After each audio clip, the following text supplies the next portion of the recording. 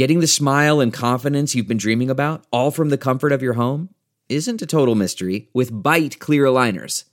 Just don't be surprised if all your friends start asking, "What's your secret?" Begin by ordering your at-home impression kit today for only $14.95. Bite clear aligners are doctor-directed and delivered to your door. Treatment costs thousands less than braces, plus they offer flexible financing, accept eligible insurance, and you can pay with your HSA FSA. Get 80% off your impression kit when you use code WONDERY at Byte.com. That's BYTE.com. Start your confidence journey today with Byte. That's not just the sound of that first sip of Morning Joe. It's the sound of someone shopping for a car on Carvana from the comfort of home. That's a good blend. It's time to take it easy, like answering some easy questions to get pre-qualified for a car in minutes. Talk about starting the morning right. Just like customizing your terms so your car fits your budget.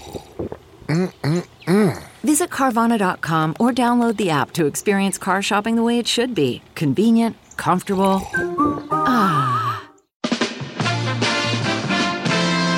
Welcome to Hollywood and Levine. Hey, thank you for being here. I am Ken Levine, your podcast host. I hope you got a chance to listen to last week's episode, my interview with my partner, David Isaacs. Again, I think it's really one of my best in the series so far. And if you haven't, go back and check that out after you listen to this one. And I always say that podcasts are an absolute godsend for TV comedy writers because all of these horror stories that we normally can only tell in delis to each other disgruntled TV writers, well, now we can unload on you. And that's what I have this week. This is a saga of a TV pilot that David Isaacs and I did for NBC back in 1979 called Characters. And it's going to sound kind of like one of those Project Greenlight sagas where everything that can go wrong did go wrong. But it's a true story, every word of it, and it's kind of funny.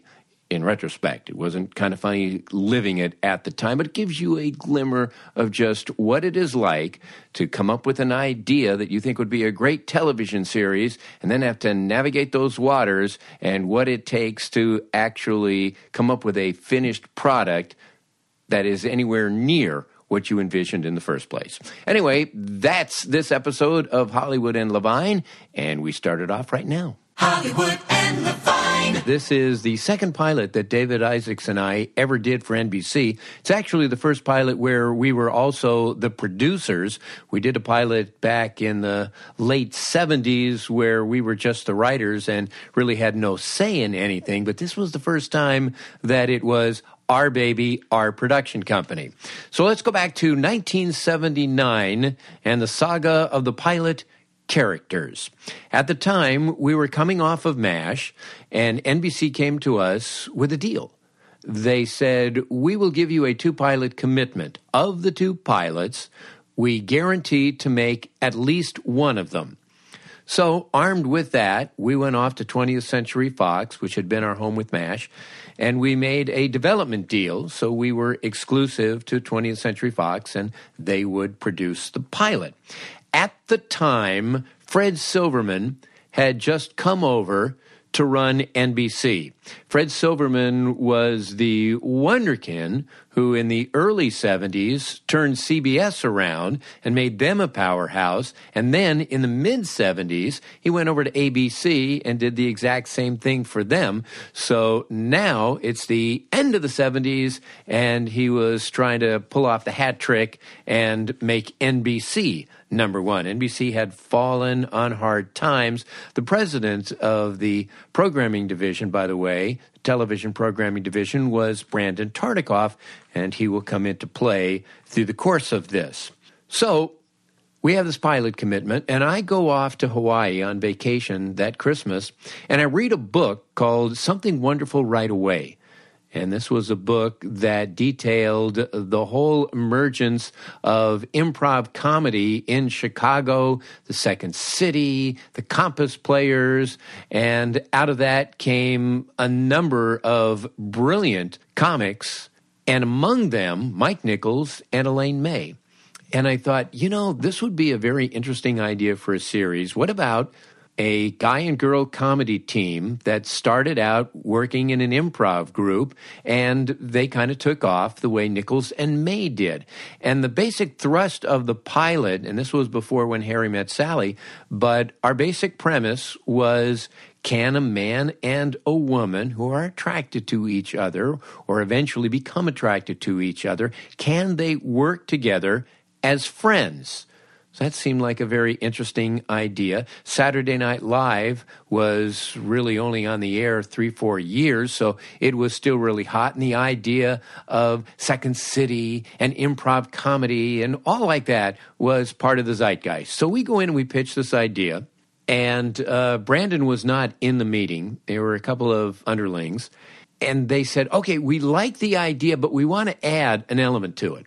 They had read a book called Semi-Tough, which was a football book about the Dallas Cowboys. And there is an element of that book where there is a triangle romance. And they were looking for a semi-tough type of triangle romance. And they figure, ooh, we could do it with this. We could give the girl a boyfriend, and then we have a triangle situation. And at the time, we said, well, okay, I guess we could do that. We're trying to be, good soldiers and team players, yada, yada. And we said, okay, so we started developing this. And then we realized, well, wait a minute. There is no real triangle here because it's clear that the Nichols and May team are not romantically inclined. So she's got a boyfriend and she's got a partner. Well, what's the big deal? So we went back to NBC and we said that, and they said, well, we don't care. Make the guy jealous. We said, well, what if we don't have the guy? And they said, well, then you don't have a show. Okay. So we concocted this outline, and we bring it into them. And again, this is the underlings. You never want to have meetings with network underlings. Never, ever, ever. So our show started with the improv class and the Nichols and May characters working on a scene together, and it really clicks, and they really like each other. And so in the next scene, they go to her apartment, and he proposes the idea of the two of them working together. The underling said, no, you can't do that. Why not? Well, because Fred Silverman hates shows that begin in the workplace. So start the show in the apartment. We said, well, it makes no sense starting the show in the apartment. I mean, how are we going to describe what improv comedy is, what they do, the fact that they clicked, who these people are? I mean, there's like 9 million concepts that are floating around that we have to explain, where we could just as easily show it in like a 3-minute scene, and then it's very clean and neat. Nope, can't do it. Can't do it. Okay, so we go off and we write our first draft, and I don't have to tell you how difficult it was writing that first scene. It was murder, and it was just so unwieldy. Well, we finished the script, and we turn it in, and we hear that NBC was very lukewarm about it. They were not very excited by the script. So we go in for our second draft notes, and this time it's Brandon Tartikoff who's giving us the notes, just us and Brandon. And Brandon sits down and says, let me ask you guys a question. Why did you start this show in the apartment? Why didn't you just start it in the improv class? And we explained why. And he said, well, that's stupid. That's just idiotic. Start the show in the improv class. They meet, they click, we totally get it. We said, okay, great, thank you. We'd love to do that note. What else have you got? He says, nothing. He said, the rest of it is just fine. It's just that the beginning was ridiculous. So we said, okay. We went home. Literally, it took us a day to do the second draft. It was just so easy. And we turn it back in, and immediately they pick it up. They're going to make the show. So now we go in and we have our first casting meeting, and I'm in the hallway, and I bump into the idiot underling who gave us that note, and he said, oh, man, I don't know what you guys did.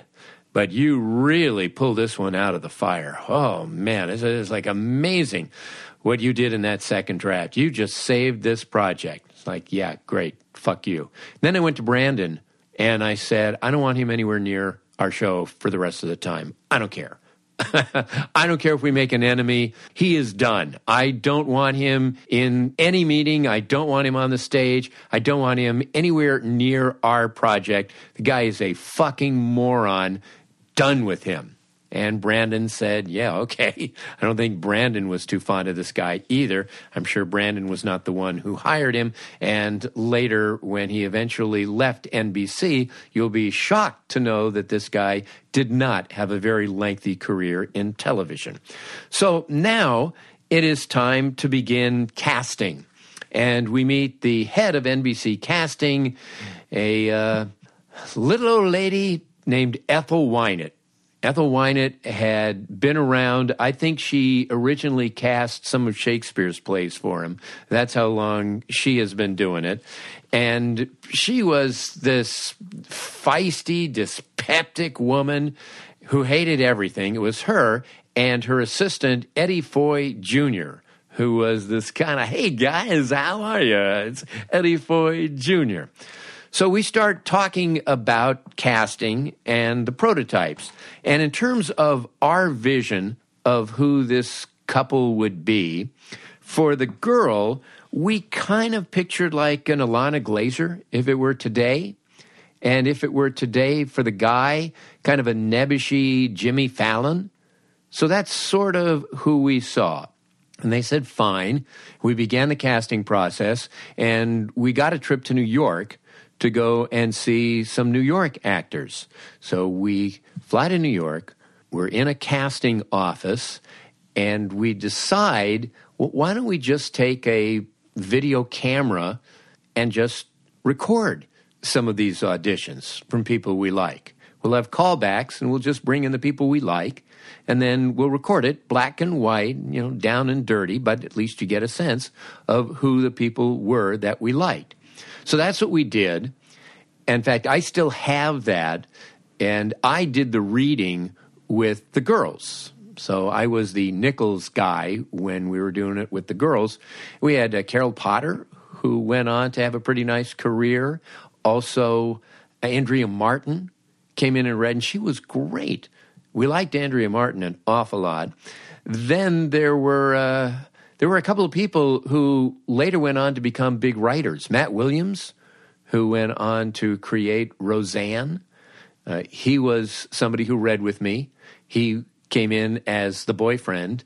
And also Lynn Green, who is now a big writer. She works on a lot of the Ryan Murphy shows.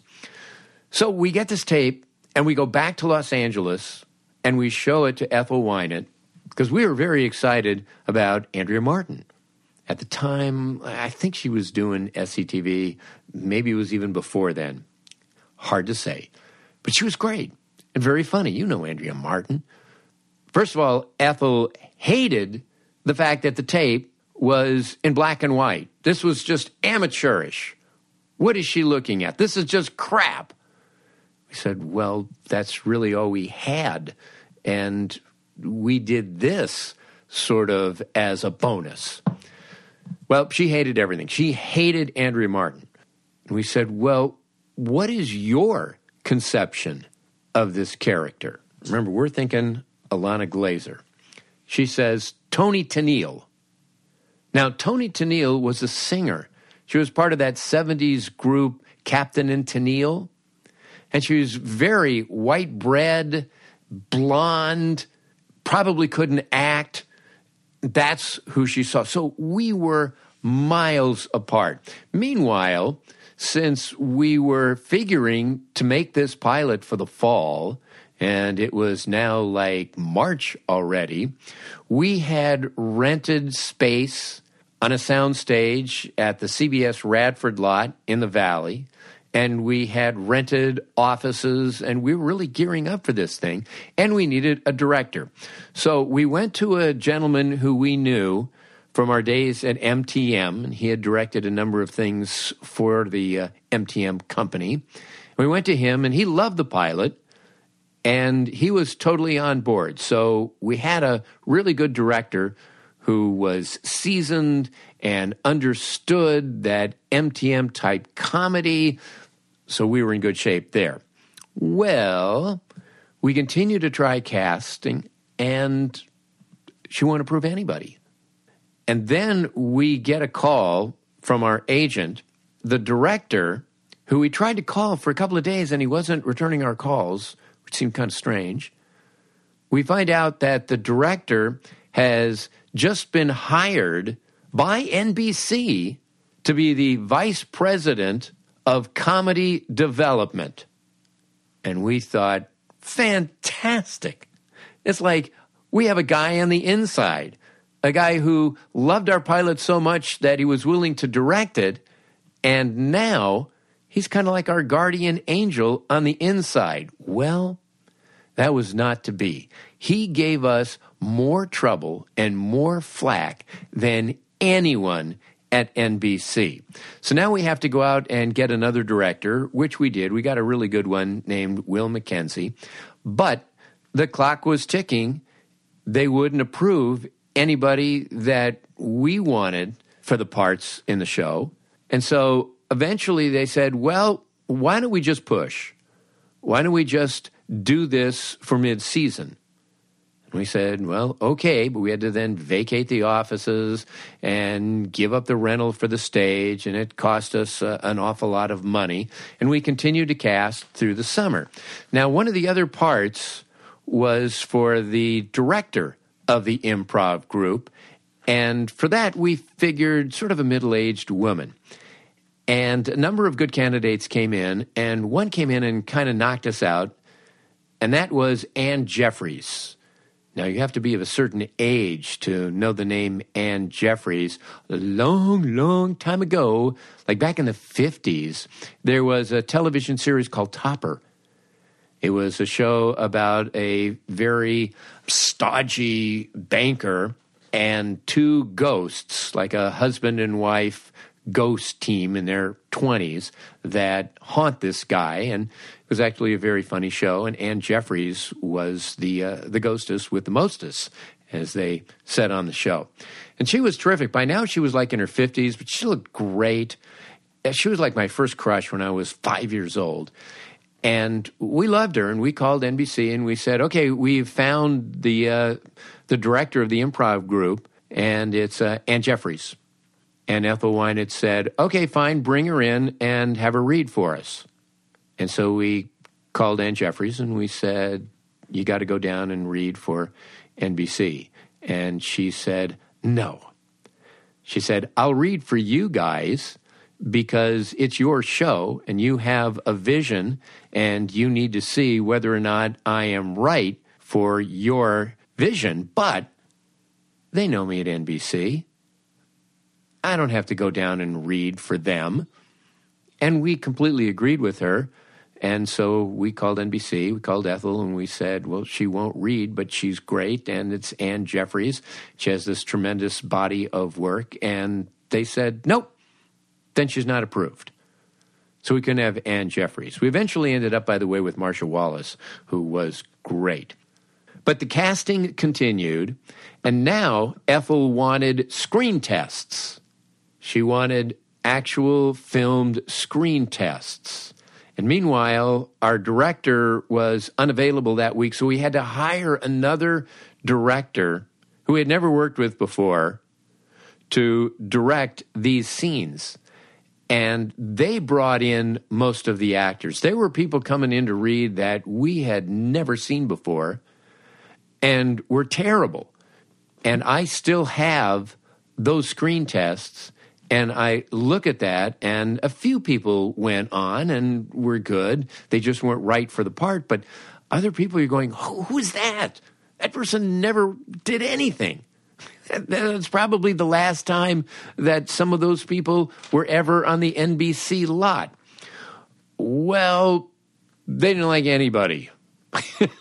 in that. There were a couple that were like, yeah, okay, you can kind of bring them back, but there was nobody that they would approve.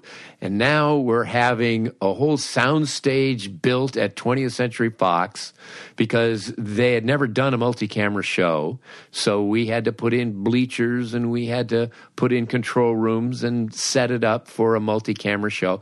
All of this is costing an awful lot of money. So now it's late summer, and we get a call from Ethel Wynant that there was an actress that she loved who she thought would be absolutely perfect for this. But this was an actress who was in New York doing a lot of Broadway things. And so we said, well, okay, I guess we can fly her out at our dime. And we did, and we flew her out. She was very nice, and we have since worked with her on other things. But she had done a TV variety show the year before, and it was a very bad experience for her. So she just didn't want to jump back into network television. She was having a lot of success on Broadway. She was in Wendy Wasserstein plays. She was doing really well. So there was no real incentive for her to drop all of that and do a half-hour comedy pilot. But she said she would think about it. And also, in the process, she said, if I do take this job, I want approval over my co-star, over the guy. Okay. So she goes back to New York to think about it, and Ethel Wynant calls us and has the guy. And we see tape of the guy, and he's like, okay. I mean, he doesn't really knock us out, but it's like, okay. And they're just beating us down. So we call his agent and inquire, and the agent says he's not interested. Why not? Because he had done a pilot, and there were all kinds of promises made to him that they reneged on everything. And he has a sour taste in his mouth for doing television at the moment. I guess he had some movies that were interested in him, whatever. So we call Ethel Wynant and we said, well, who else do you got because he's not interested? And she's like yelling at us. Well, it's your job to make him interested. You're the producers. Convince him to do this. Okay, so we call the agent and we arrange to take him to dinner. So David and I take him to a nice dinner, and he was a perfectly lovely guy. And he was going on and on about, how he was screwed over in the last project. And David and I were like assuring him, that's not us. That's not the way we operate. It's going to be different. And by the end of the evening, we had convinced him. So he said, okay. So the next morning, they begin negotiating his deal. A couple of hours later, the Broadway actress calls and said, you know what? I don't like that guy. And we went, well, and she wasn't even signed herself. So Ethel Wynant calls us and says, cancel the deal with the guy. We said, well, we're in the process of making his deal. And she said, pull out. And we did. We pulled out of the deal. And to this day, I regret that. It's the lesson that I learned the hard way. At that point, I should have said, fuck you, no. We gave this guy our word, and if we're not going to do it with this guy, then fuck it, and just pull the plug on this stupid thing, because we have a certain amount of integrity ourselves, and we spent a whole night convincing him why he should go with us because we're so trustworthy, and now we're screwing him 12 hours later? No. Well, we were young and stupid and didn't do it. Like I said, I have regretted that for the rest of my life. 2 days later, the Broadway actress calls and says, I thought about it. Nah, I'm not going to do it. So now we lose her and we lose the guy. We finally do find somebody who we like. an actor named Philip Charles Mackenzie, who was terrific. And again, we're getting down to it here. You know, it's the point where camera's got to roll pretty soon in order to be in contention, even for mid-season. So we had narrowed it down to two people who we liked, Maggie Roswell and another actress named Mary Edith Burrell. So we were going to bring the two of them to NBC to read for Ethel Wynant. It is the morning of the reading, and the reading is supposed to be at like 5 o'clock. And we get a call from Eddie Foy Jr. saying there was this other actress who they're really interested in. And he said the name, and we said, oh, yeah, we're familiar with her. We saw her when we were in New York. Awful. She was just terrible. Well, apparently she's a friend of Woody Allen's. And Woody Allen called Eddie Foy Jr. and said, this would be perfect for her. And we said, yeah, but we've seen her and we hate her. And he said, well, we want to see her. And she's on a plane right now, and she should arrive in Los Angeles sometime around noon. Okay, so I guess there will be 3 people that we will bring to Ethel. No, Ethel is very, very busy and only has time to see 2. So what does that mean? We now have to do a Sophie's Choice and eliminate one of our 2 candidates? Yes. Oh, so we had to eliminate one. We eliminated Mary Edith Burrell, but it was really a coin flip. So we go in with Maggie Roswell and this actress from New York. And the actress from New York reads first. Would it shock you to learn she was terrible? I mean, just an enemy of comedy, just sour, is awful. And Ethel Wynant was looking at us like, you brought this person in? What the fuck? And we're like, this wasn't us. It was Woody Allen. Goddamn Woody Allen. So then we bring in Maggie, and of course, after this girl, you know, Maggie comes off as Lucy. So Maggie gets the job, and Maggie was terrific. So we finally have a cast of Maggie Roswell and Philip Charles Mackenzie, a guy named Terry Lester, who I think was Maggie's boyfriend at the time and had done soap operas to play the love interest, good-looking guy, and Marsha Wallace, as we said, to play the director. So we filmed the show, and NBC, for whatever reason, kept tinkering with Maggie's wardrobe. And this started freaking her out. Because it's like, they don't like me, they don't think I'm attractive enough, what is it? So that was freaking them out. And then we would get notes from the guy who was supposed to be our director, and we had a really good table reading, and he said, okay, we're in really great shape here, just do what you got to do. So we did, and we made some changes and cuts and did what we usually do, and he calls us the next day, and he goes, what the fuck is this? You guys didn't change anything. I said, well, we changed what needed to be changed. And he goes, you guys did nothing. We said, we didn't need to do anything. What in here didn't work? And he basically just hung up the phone on us. So that was the process during the filming. Now we get to editing. We had hired a line producer who is the guy who pretty much hires all of the crews and all of the post-production people and everything. And this was a guy who had a very good track record, but primarily in videotape. He had done a lot of work for Norman Lear's company. So he suggested, and especially since we were in a time crunch, that there was a new system whereby instead of editing on film the old way, that you could transfer the negative of the film to tape and do all of your editing on tape. Now, a few years later, that would be the norm.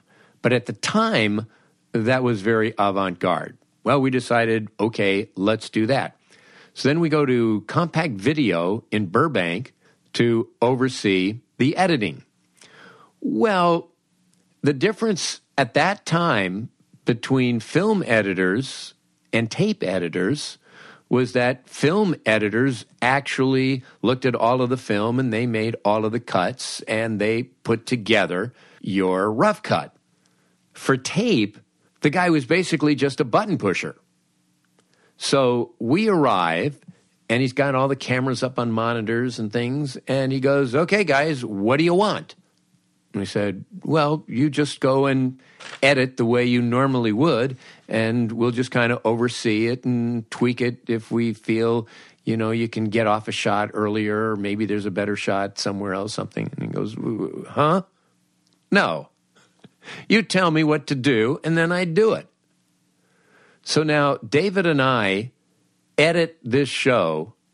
We'd never edited anything. We'd never even been in the room when a show was being edited. And now suddenly we have to edit this pilot. And there was one scene in particular, and this was totally our fault. There was a scene where the Nichols character comes to the Mays character's apartment with barbecue takeout food. And we had some barbecue takeout food jokes along the way. And we filmed the scene like 3 times, but nothing matched. Nothing matched because in one scene, she's holding the rib in the right hand, and in the next scene, she's holding the rib in the left hand, and in one scene, he's got barbecue sauce dripping off his chin, and then the next take, he doesn't, and you couldn't cut back and forth between the best performances. Oh, that was just unbelievable. So we finally put this thing together, and we turn it in, and our former director looks at it and says, congratulations, guys. You managed to combine the worst of film and tape. And that's what we turned in. And ultimately, it did not get on the air. In fact, the only comedy pilot that did for NBC that midseason was Pink Lady and Jeff, which is a variety show starring a Japanese singing group that really couldn't speak English and a comic that NBC was very high on. So that was the end of that. And then we had our second pilot to write for them. And they came back to us and said, well, get rid of the semi-tough thing. What might be interesting is kind of an ensemble show in an improv group. And we thought, okay, that seems like a really good idea. So we wrote that pilot, and we were very happy with that pilot. And we turn it in, and we get a call from, again, our former director, a guy who we had worked with at MTM. And he calls us up, and he goes, guys, I'm really impressed with this script. We said, wow, okay, thank you. He said, yeah, you guys obviously put in a lot of work, a lot of effort into a show that you had to know wasn't going to go. And we said, what? And they said, well, after that last horrible experience with you guys, you had to know that there was no chance we were going to make this other pilot too. Thank you very much. And so ended not only our 2-pilot deal at NBC, but we were kind of persona non grata at NBC for a couple of years until we got on a little show called Cheers. And all of a sudden, we were the Golden Boys again. And the day of the first Cheers reading, Brandon Tartikoff was there. And after the reading, he said to me and David, can I talk to you guys for a second? And we went off to the side with him. And he said, you guys were right about Andrea Martin. We should have gone with Andrea Martin. You guys were absolutely right. I apologize. We should have gone with Andrea Martin, which was a pretty cool thing for him to do. So that is just one example of a pilot. Now, do the math. If each network does 15 or 16 pilots a year. How many of these kind of stories do you find? Probably a lot. Now, maybe not as many mishaps and missteps as the character's pilot, but you get an idea of why it is so difficult to make a good pilot and get it on the air. Hollywood and Levine continues after this. Okay, so that was just one of many pilots that we had down through the years. A lot of the others were more successful. In fact, to be honest, that was the worst of the pilot experiences we ever had. But I think it made a good podcast, so what the hell. Anyway, that's going to do it for this week. Our thanks to Adam and Susie Meister Butler, to John Wolford, Howard Hoffman, and Randy Thomas. If you want to get in touch with me for any reason, any comments, whatever, questions, you can always email me at hollywoodlevine@outlook.com. That's hollywoodlevine@outlook.com. You can also follow me on Twitter @KenLevine, and I'm on Instagram, Hollywood and Levine. Thanks so much for listening, and I'll see you again next week. Bye-bye.